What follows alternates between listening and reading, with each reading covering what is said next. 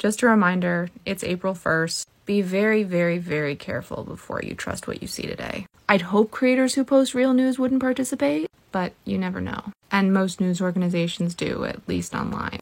I promise you, the only post I would possibly make about today is if there's a really good prank or a really bad one. And unless it's urgent, probably wouldn't post it till tomorrow anyway.